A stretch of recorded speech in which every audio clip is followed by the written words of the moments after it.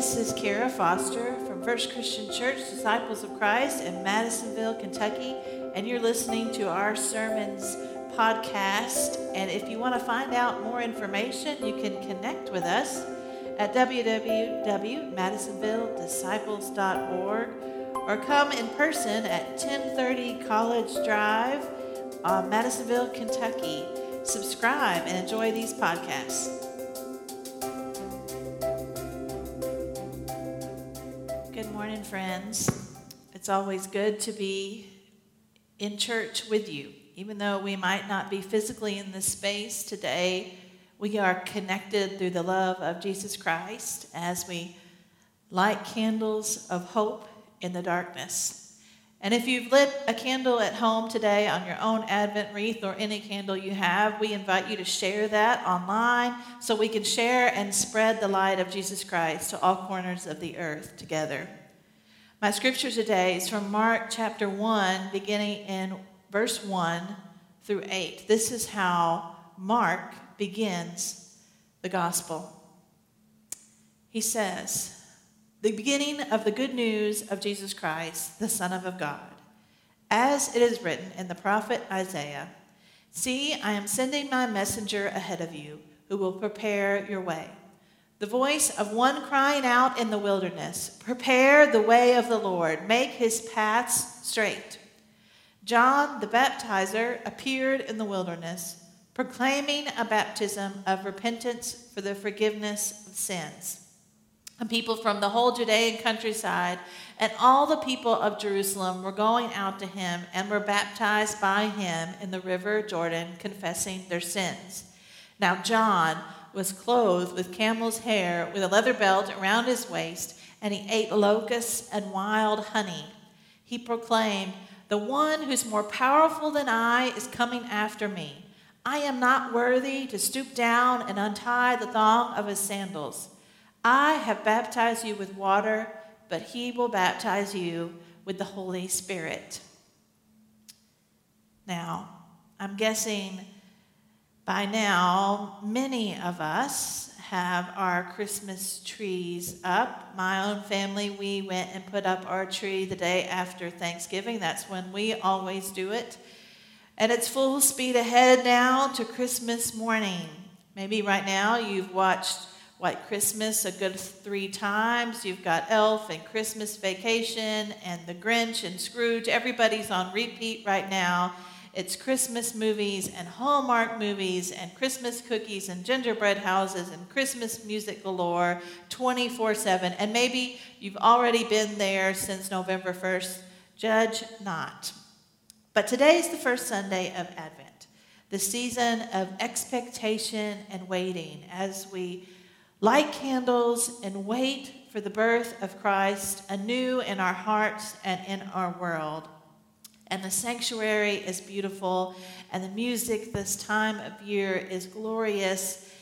And I go and read a scripture like this from the Gospel of Mark. The prophet Isaiah says, "Prepare the way of the Lord, make his paths straight." And we hear that John the baptizer, known as John the Baptist, is in the wilderness. He's calling people out to the river to repent of their sins, to prepare the way of the Lord. He says, "I will baptize you with water, but the one who comes after me will baptize you with the Holy Spirit." There's nothing warm or cozy about the way Mark begins his gospel, and there's definitely nothing sweet or sentimental about John the Baptist. In Matthew chapter 3, he actually calls everyone a brood of vipers. "Prepare the way of the Lord, you brood of vipers." I'm guessing not a one of you have that cross-stitched on a Christmas pillow right now. John is harsh. He's hard to hear sometimes. Maybe you even remember that old Saturday Night Live skit, Debbie Downer. And Debbie is this person who just knows how to ruin everybody's good time. You could be talking about a fun trip to Disney World you had with your kids, and she'll tell you about a terrible accident that happened on a ride somewhere. You can talk about swimming in the ocean and loving to be at the beach, and she'll tell you about a brain-eating amoeba that you should be terrified of. She's just has this knack for pouring water on anybody's fun. And I know that right now John can sort of seem like he's ruining your Christmas good time. He's not cheerful, he's not warm or sentimental, but the church historically has always used this first Sunday of Advent to talk about the message that John the Baptist brings, to remember his story and what he offered. Prepare the way of the Lord. One is coming after me. Repent and make a change. And here's the thing about John. He might not be warm and fuzzy, but he tells us the truth. He's real. He speaks the truth to our hearts. I remember a friend of mine who received a really hard medical diagnosis. It was a shock. It was hard to hear. It was overwhelming, and her husband was there with her at the time, and they asked lots and lots of questions, and they heard about treatment options and side effects and choices they were going to need to make and pros and cons and percentages. And after they went home that night, they really just looked at each other and felt like they still, even after all that talk, didn't exactly know what to expect. And so the next appointment, a few days later, before the doctor could begin to do his thing, she said, I just need you to tell me what you expect my life is going to look like from here on out. She needed to hear it plainly and simply, the truth, how it was. And John the Baptist is like that. He's not the friend that's going to tell you everything's okay. He's not the friend who will tell you you're never in the wrong, that other person is always mistaken. He speaks the truth, and it's brutal sometimes. We know that John was Jesus' cousin. He was the infant that leapt in his mother's womb, as the story goes, and he would grow up to be a prophet, and he would live out in the wilderness, and he would call people to the river to come clean about their lives, to repent and make a change, because they needed to prepare the way for the Lord. That's the thing about God's prophets. They speak the truth. What's that saying? The truth will set you free, but at first it's going to make you really, really mad. Prophets tend to make people mad because they speak the truth, especially powerful people. It's actually what got John eventually in prison. It's what got John eventually killed, because he spoke the truth and it made people mad. And he stands out in the wilderness wearing his camel hair Christmas sweater, snacking on locusts and wild honey, and tells people the truth about their lives, that they need to change, that they need to prepare for the one who is to come. And maybe that doesn't sound warm and fuzzy, but if there ever was a time to cut through all the distractions, 2020 is it. We need real. We need to hear the truth, because sometimes even the best of us can begin to feel lost along the way in our own lives. We can begin to feel like we need to be somebody who plasters a smile on our face and tells everyone we're fine, when we know in our heart of hearts that we are not fine. And we can spend all our time looking at everybody else, thinking about how wrong or how mistaken they are, and we never ever take a good long look in the mirror and recognize our own hate, our greed, our selfishness, our bitterness, our anger. It's hard. John speaks the truth of our lives. And here is John the Baptist inviting us all to just come clean. And maybe this year has felt like one long wilderness journey for you. 2020, it's the year that just keeps breaking our hearts.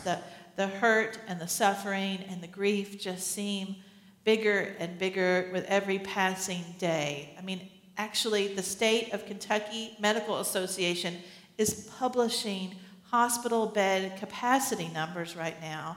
And I've read an article about the staggering statistics of hunger in our own nation as unemployment benefits run out. And my brother, who works with the restaurant industry, tells me stories right now that just break your heart about small business owners who are fighting so hard to keep their lifetime dream alive right now of having to lay off staff who have been trusted and loyal and hardworking, but they have no other choice. It's enough to just make you want to pull up your covers and turn up the Christmas music and try to pretend none of that is happening.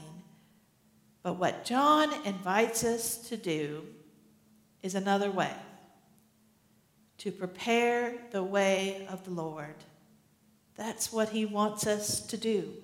Frederick Buechner calls it our great hope. It's not a hope that sees everything through rose-colored glasses. It's not a hope that pretends it all away. It's a hope that's stubborn.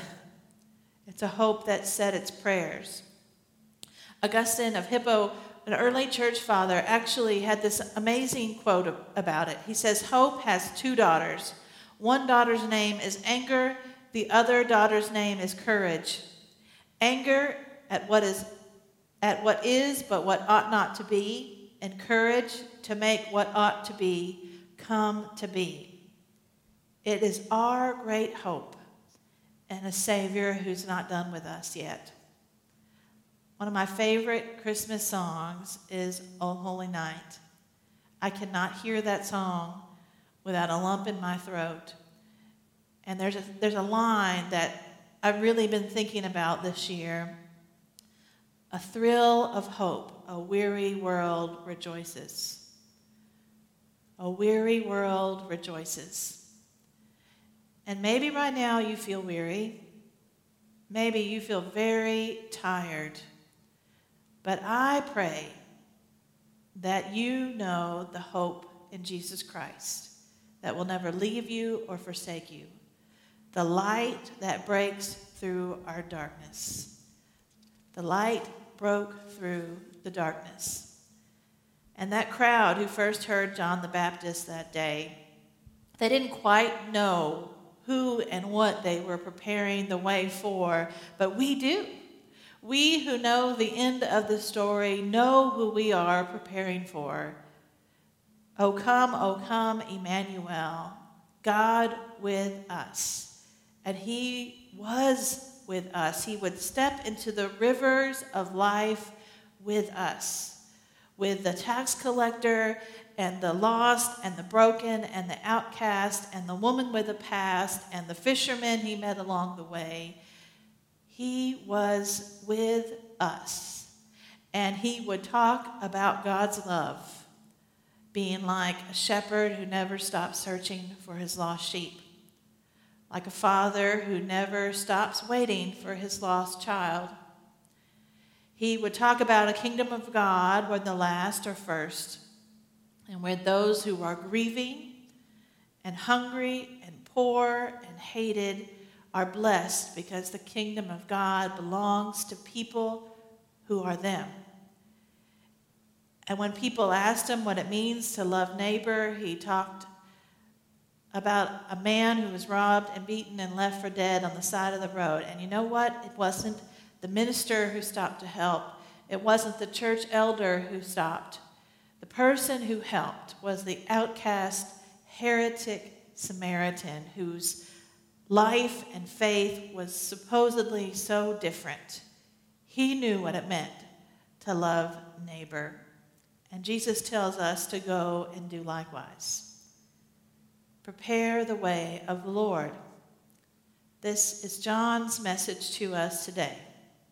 And so, church, I hope that you will join me in listening to those Christmas songs. Decorate your house inside and outside, make Christmas cookies and gingerbread houses, but don't forget that all is extra. That's just the gravy on top, because the gift, the real gift, is our hope in Christ, the light in our darkness, the light that shines no matter what we face. And our challenge today is to listen to the voice in the wilderness who will speak that truth to us. Prepare the way of the Lord. Prepare the way of the Lord. So now, how are you going to do that?